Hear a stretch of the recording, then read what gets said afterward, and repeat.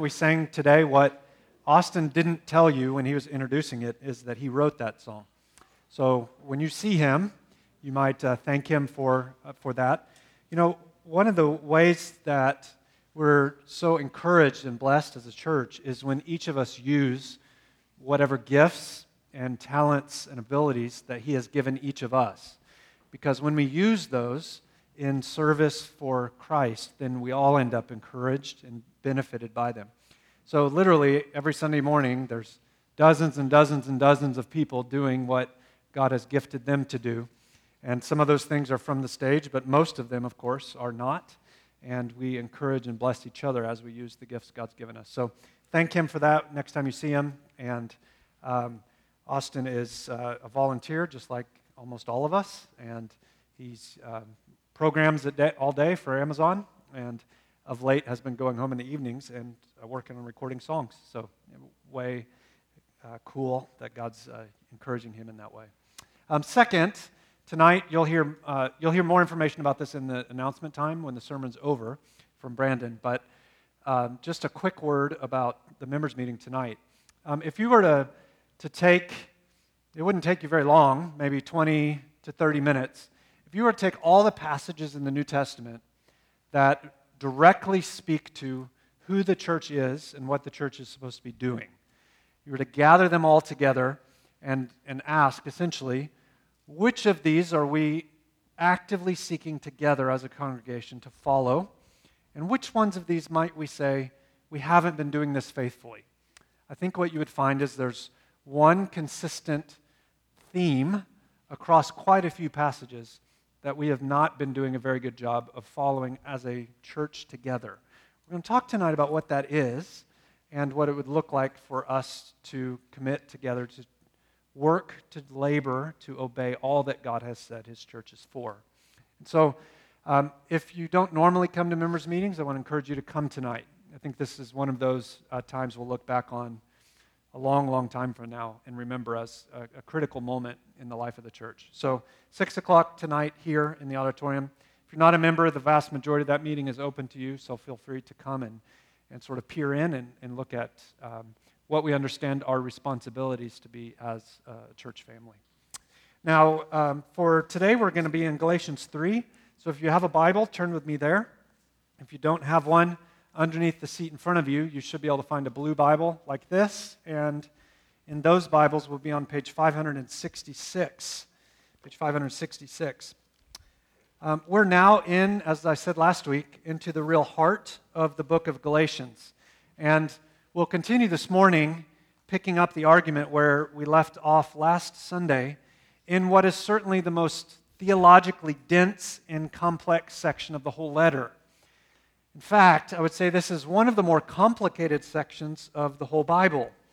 Remember, church, that as we study the Bible together week after week, month after month, year after year, that we're doing so in order to know and enjoy and grow closer to God together. And so, far from being a mere intellectual or academic exercise, we're looking for things we can learn that would help us live more faithfully on Monday morning. We all know that's the hardest time to live faithfully, right? Yes? Maybe it's just me because I only work one day a week. Then Monday, the day after, is hard.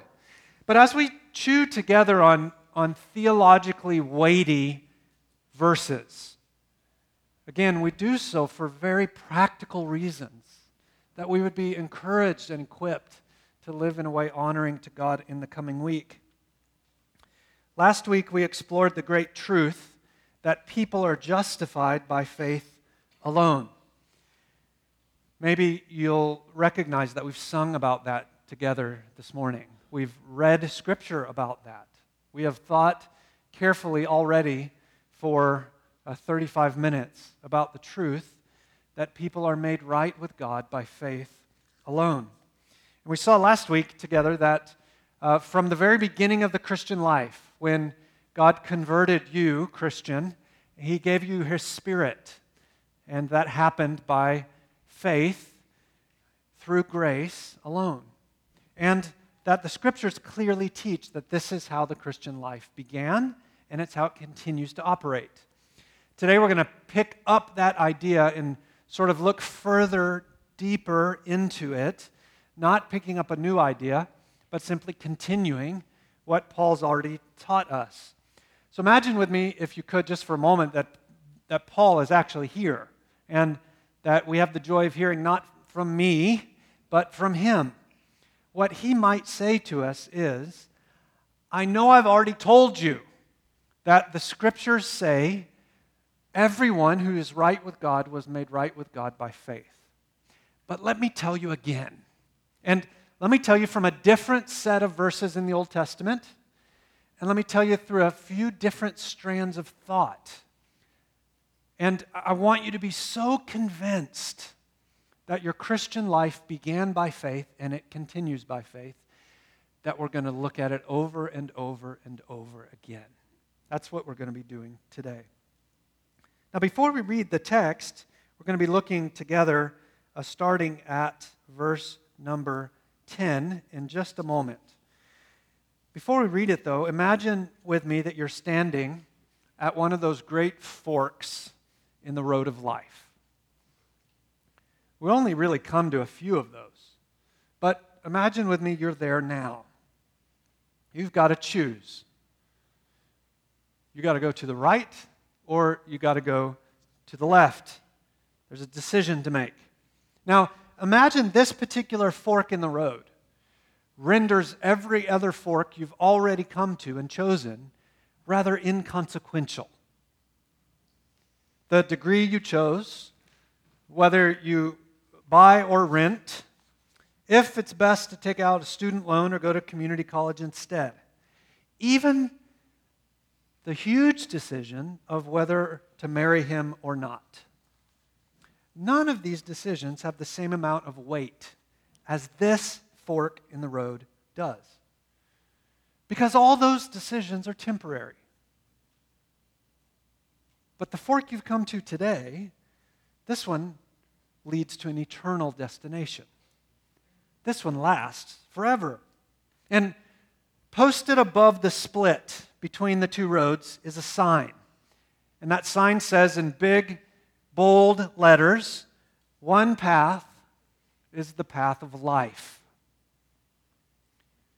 And so you know the consequence. What you're perhaps uncertain of is which path to choose.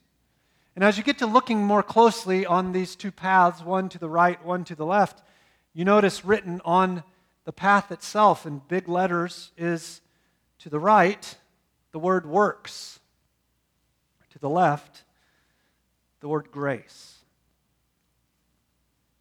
Of course, there are those scurrying dirt paths that run off in many directions, but you know those are dead ends. You've got to choose. Only one of these paths lead to a right relationship with God that lasts forever. It can't be both. It's one or the other. In our passage this morning, the Apostle Paul holds out for us these two paths. And friends, without in any way intending to be melodramatic, the choice that lies before us is the choice between heaven and hell, between freedom and slavery, between peace and war, between forgiveness and condemnation, between believing and doing, law and gospel, blessing and cursing. The paths that lay out for us this morning, Galatians chapter 3, verses 10 to 12 tell us what happens on the path of works. And verses 13 and 14 lay out for us the path of grace. Let's consider them both today, starting first with the path of works. Jacob Jones is going to come read for us from Galatians 3, verses 10 through 12. Is this thing on? Sweet. Oh my goodness. The righteous shall live by faith. For all who rely on works of the law are under a curse. For it is written, cursed be everyone who does not abide by all things written in the book of the law and do them. Now it is evident that no one is justified before God by the law, for the righteous shall live by faith. But the law is not of faith. Rather, the one who does them shall live by them. Thank you. Oh, my goodness. In no uncertain terms, these 3 verses declare resoundingly that anyone who chooses to take that path, down the path labeled works, will be condemned. Anyone aiming by her obedience and good behavior to merit or earn or stay in a right relationship with God based on what we do, based on good behavior, will find we've reached the wrong path. But why? Imagine the vast majority of us here in the room this morning are hearing a message like this, not for the first time. As I laid out those 2 paths, you already know which one to choose. But could you articulate clearly, succinctly, and biblically why only the path of grace works? Why the path of works doesn't work? Well, in those couple of verses that Jacob just read for us, we see 3 distinct yet overlapping reasons why we ought not go down the path of works. First, if you would, look with me at verse 10. Just allow your eyes to glance back over it. Verse 10 says that the path of works is the wrong path because the law demands perfect obedience. Notice with me, perhaps if you're somebody who writes in your Bible, you can circle that little word all. It is the critical word in verse 10. The law demands obedience to all of the law. Friends, Paul is aiming to tell us that cursed, damned, condemned, and alienated from God are all people who aim to be right with God by obeying all that God commands. It's a rather sobering thought, isn't it? Friends, remember, as we consider who God is this morning, that most principally we're not here to think about ourselves, but to think about Him. And God in His Word tells us that He's holy, that He's perfect, that He has no weakness, that He is perfect in every way. There is no moral defect or deficiency of any kind in God. The God of the universe is altogether good and altogether lovely. And all who would be made right with Him, who would be in close relationship with Him, must also be the kind of people who mirror His moral uprightness. The kind of people among whom the commands of God are put on display because they show the character of God. But here's the catch.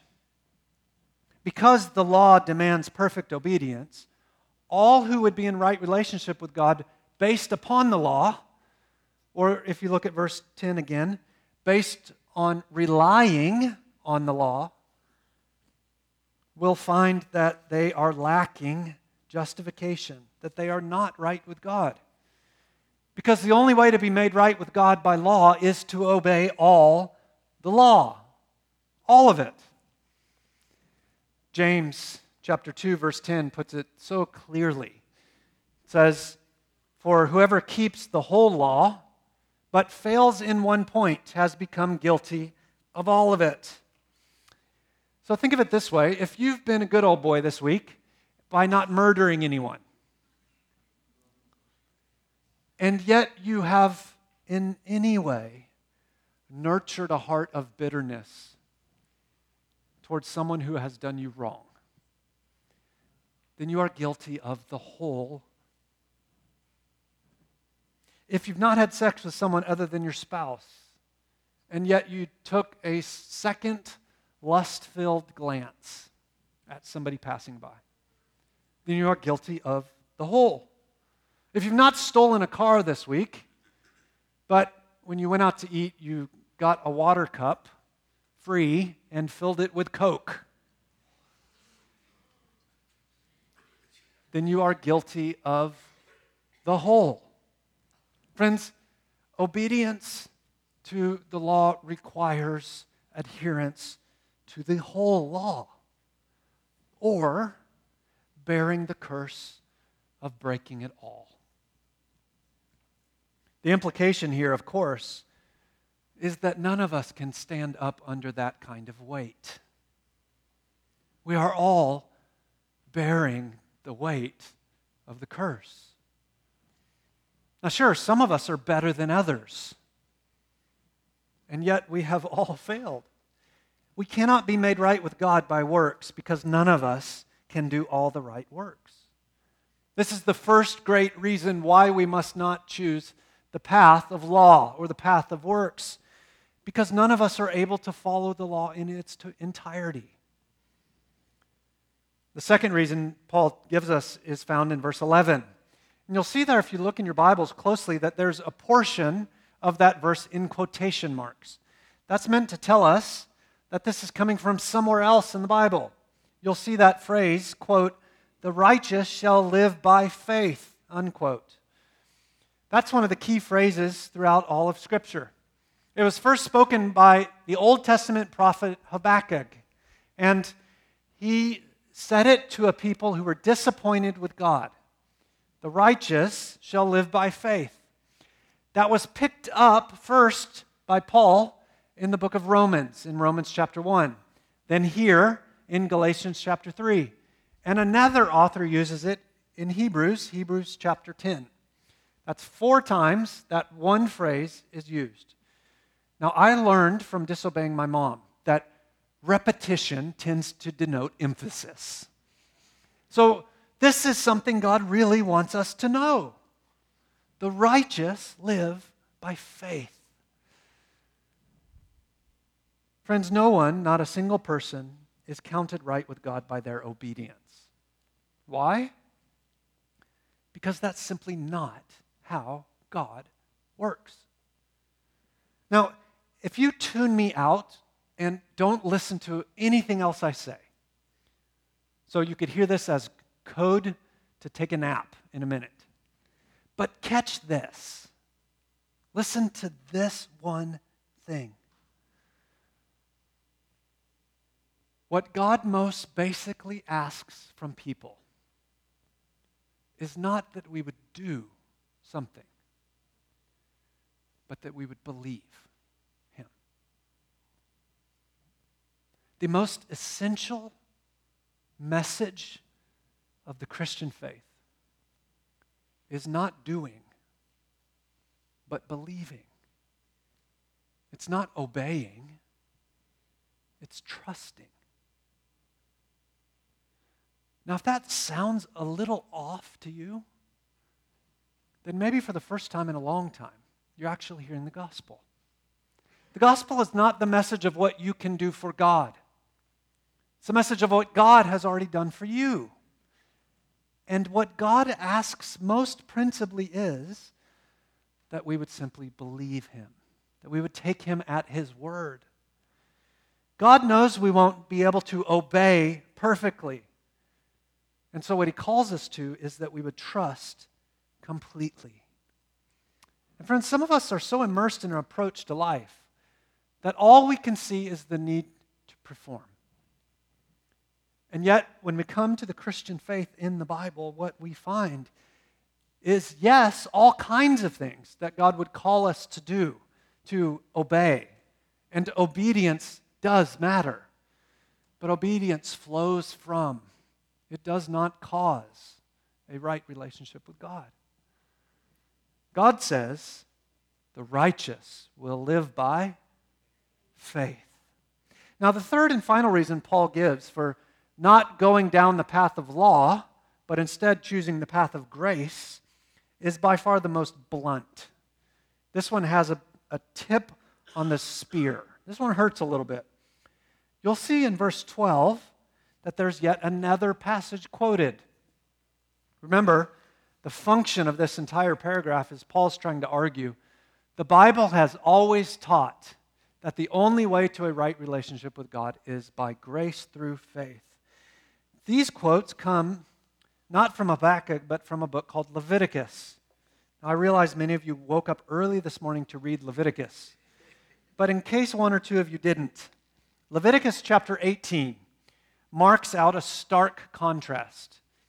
It says, on the one hand, there's law, and on the other hand, there is faith. But what it tells us really closely and carefully is that these are not two sides of the same coin. Law isn't heads, and grace isn't tails. They are categorically two different things. They don't go together. In fact, the two are simply incompatible. Law and faith are not twins, they're not cousins, they're not even friends. Law and faith are foes. Friend, if you rely on your obedience to be made right with God, that's the way of law. If you rely on God to be merciful to you, to be gracious to you because you believe Him, that's the way of grace. Those two paths are not in any way commingled. They are two different paths.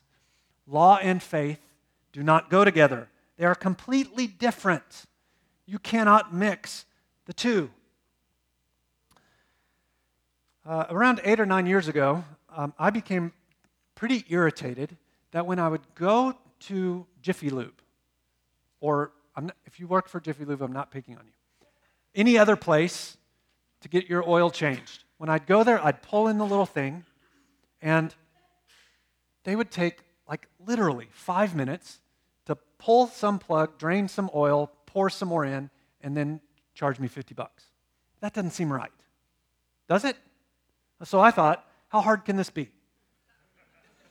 So I went and bought one of those green oil pans, and I crawled up under my car, and I found the little thing, YouTube, and unscrewed it. And what they didn't tell me is it doesn't just drain like this, straight down, but it kind of goes like this, out. Have you tried this? Yeah. Apparently there's so much force and pressure that it doesn't simply, like your faucet, go straight down. It rather goes like the 3-year-old who's trying to learn to stand and pee. It just kind of goes everywhere. And so I pulled the plug, and my pan was sitting directly under.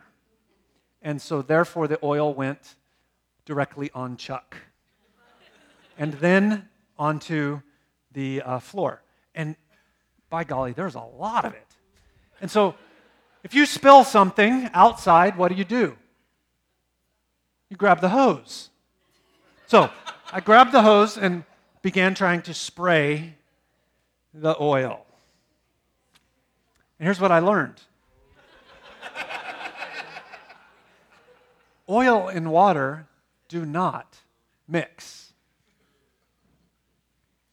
Friends, that's the way it is with law and grace. You can put oil and water together in a mason jar and mix it up. And for a moment, it will appear like the two are going to commingle and form some new substance. But it doesn't work. Church, just like oil and water cannot be combined, works and grace will not commingle. They are two different ways of seeking to know and be made right with God. But this, of course, is exactly what the false teachers who had come to Galatia were trying to do. They were trying to take the oil of the law of the Old Testament and say, you got to follow everything the law commands. You got to become a full card-carrying Jew. And you got to have the water of Jesus Christ's death and resurrection. And only when the two meet, only when you're following the law and trusting Jesus, can you actually have salvation. But the Bible from beginning to end declares that is not how this works. The two don't go together. Friend, you cannot obey your way into heaven. That is every bit as foolish as trying to hose off the oil out of the garage. You cannot earn saving favor with God. It does not work. So Paul in these first 3 verses is imploring us, don't go the way of the law. And in the last 2 we'll read for today, he's going to tell us, go the way of grace. Look with me, if you would, at verse 13. If you're a Christian and you're not in the habit of meditating on, and in particular, memorizing Scripture, these would be 2 great verses to memorize. He says, Christ redeemed us from the curse of the law by becoming a curse for us. For it is written, cursed is everyone who's hanged on a tree, so that in Christ Jesus the blessings of Abraham might come to the Gentiles, so that we might receive the promised Spirit through faith. Church, consider afresh and anew the stunning, scandalous reality disclosed in these verses. The perfect Jesus Christ became a curse for us. Brother, all your greed, sister, all your hidden envy, brother, every time you break your marriage covenant by looking at porn, sister, every time you've done the good thing with the bad motive, brother, every act of defiance, sister, every angry outburst with your kids, these all deserve the unilateral, eternal condemnation of God. And yet on the cross in the first century, Jesus, Christian, bore your curse. It is not simply that God waved a magic wand and wiggled his nose and said it doesn't matter. No, it's that Jesus bore the full weight of the wrath of God.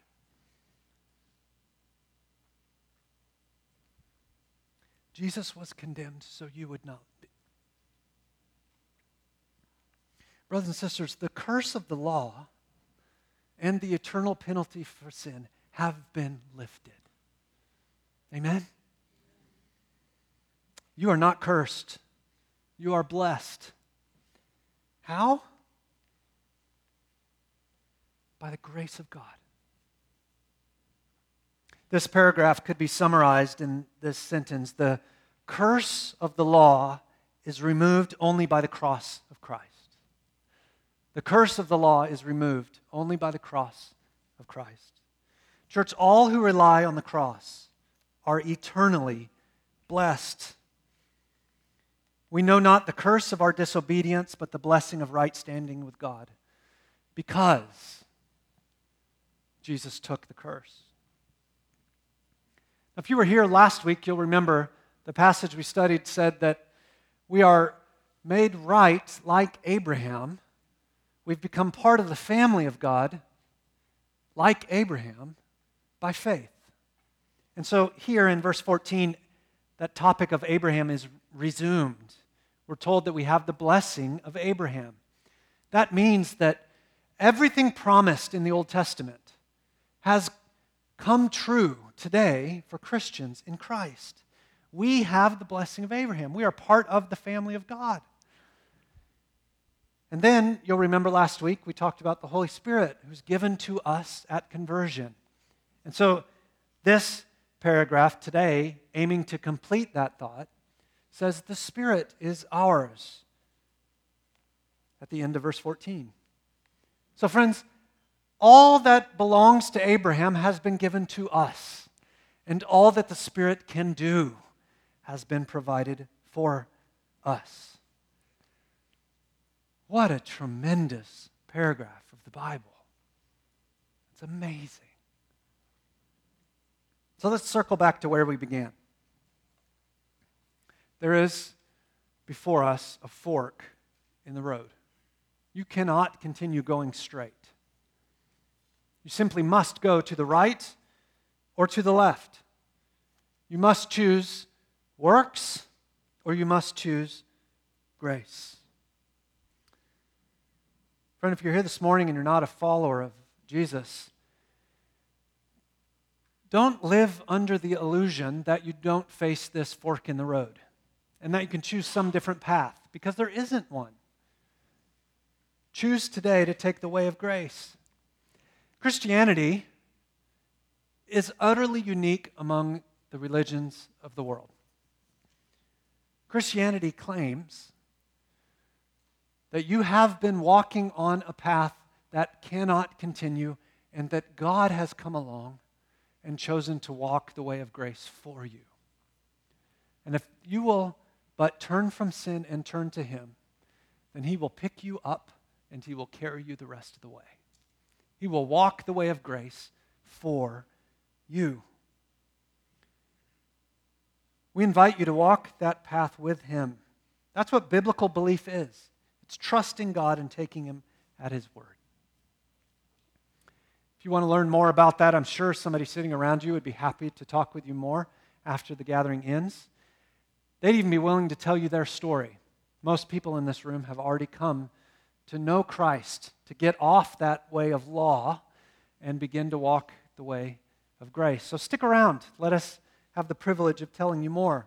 Or if you're ready today, you can, right where you are, choose to follow Christ. Not by doing, but by believing. Now, if you're here and you're already a follower of Christ, don't make the mistake you may have already been making during this sermon. You may have been thinking, yeah, I already did that. I've already faced that fork in the road, and, patting myself on the back, I chose the right path. Friends, understand that this paragraph in the book of Galatians was not written to non-Christians. It was written to you and me. It was written to people who reached that fork and did choose the right way. But friends, what's true is that walking that path of grace is not a one-time decision. Because throughout our days and weeks and months and years, there are endless off-ramps seeking to carry us back onto the path of law. And so this paragraph actually wasn't written to the non-Christian. It was written to the Christian who is being tempted and perhaps has in fact veered off course and begun to walk back on the path of law. We must still, even as Christians, moment by moment choose to walk in grace, because we will be tempted to pick up again the path of law.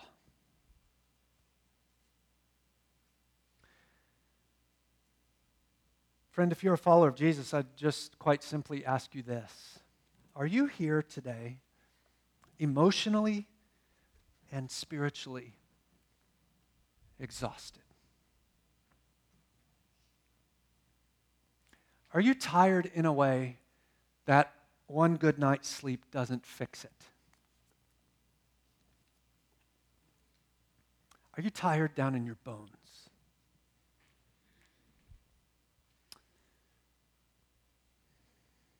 Friends, I am convinced many of us are. And we live in a time in which we're commonly taught that what's making you tired is the pace of life you're running at. So you have too many obligations. You've said yes to too many things. You are staying up too late and getting up too early. And so the way to become less tired is to start saying no. To go on more vacations.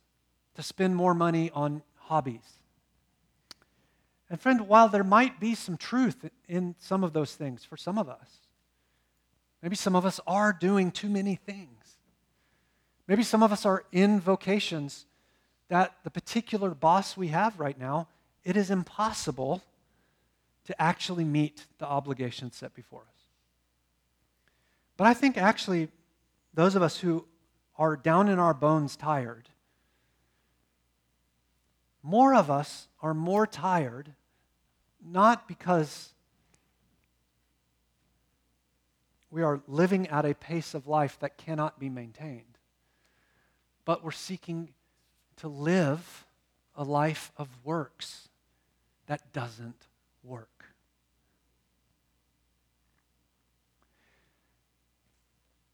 It's the same path many of the people who lived in Jesus' day found themselves on. And so let me tell you what Jesus said to them. Come to me, all you who are weary and heavy laden, and I will give you rest. Take my yoke upon you and learn from me, for I'm gentle and humble at heart. The teachers, religious teachers in Jesus' day were called rabbis. And they would go along and gather up followers, disciples, and they would invite those disciples to learn their particular interpretation of the Old Testament law. And guess what their interpretation was called? It's called a yoke. So what Jesus was saying is, all the other rabbis you've been hearing from, they're teaching you, here's what the law says. And then they're teaching you, if you want to follow that law, then you got to keep my laws. Because those laws will keep you from breaking these laws. And so these concentric circles had moved out and out and out and out until no one even was able to know what the original law actually said. Because it added so many more laws. And friends, nobody can actually bear that kind of weight. We can't live that kind of life. And so inevitably what we do is we get incredibly good at pretending. And the rabbis in Jesus' day were the best at it. They were people that everybody else would look at and see they're following the law. Because on the outside they looked nice and shiny and clean. And they didn't do any of the big, dark, scary outward sins. And yet inside they were full of hypocrisy. And far from being helped, the people of Jesus' day were weighed down by a yoke of law that they could not keep. The people were exhausted, not because they were doing too much at work or keeping too many social obligations. They were spiritually trashed by a system they could not keep. And to them, Jesus said, take my yoke, learn from me.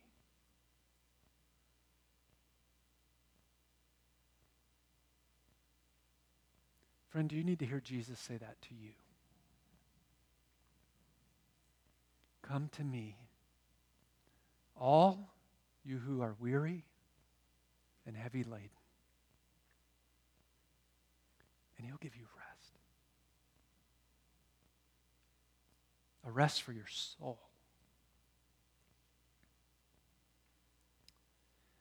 Do you tend to crumble when you fail?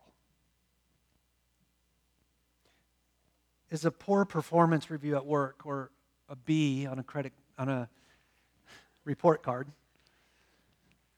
devastating? Does serving consistently feel much more like duty than delight? Is it hard for you to believe that God loves you just as you are? Must you always be doing something productive in order to feel worthwhile?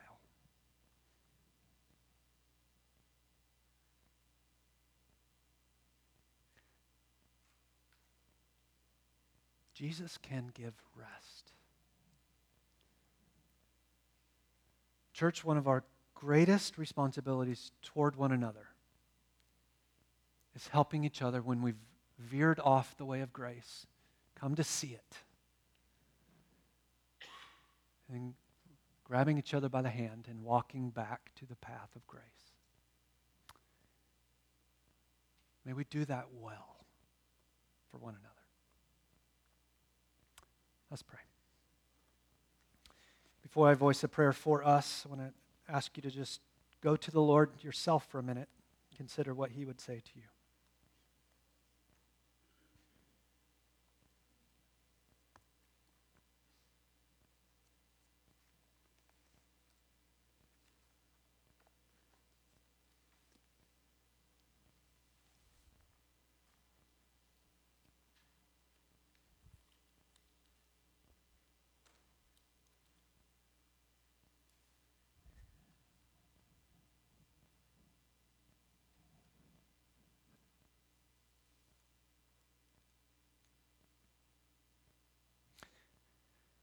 Father, the need for this passage and our present, current, very real, palpable sense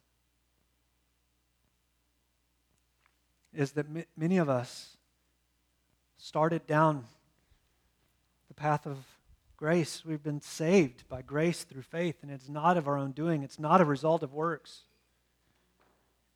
And yet so many of us have, unknowingly perhaps, but taken an exit ramp off the highway of grace and found ourselves back on the bumpy, circuitous, pothole-filled road of law.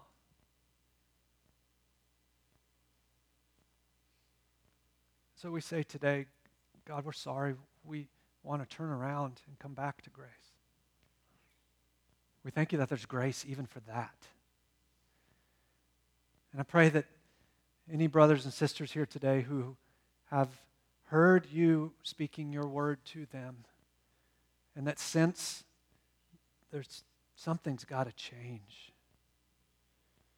That God, they would be visiting with you now about that, even as I'm praying, and then they would choose to be courageous and humble and honest and not keep that to themselves. But they'd say to another brother or sister in Christ, could you walk with me back to the road of grace? Father, we long to become really good at helping each other with that, for it is a clear and present danger for us.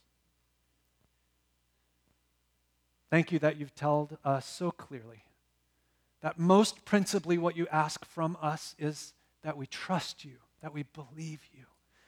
And so we ask you to grow that trust, increase our faith. We say we believe, but help our unbelief.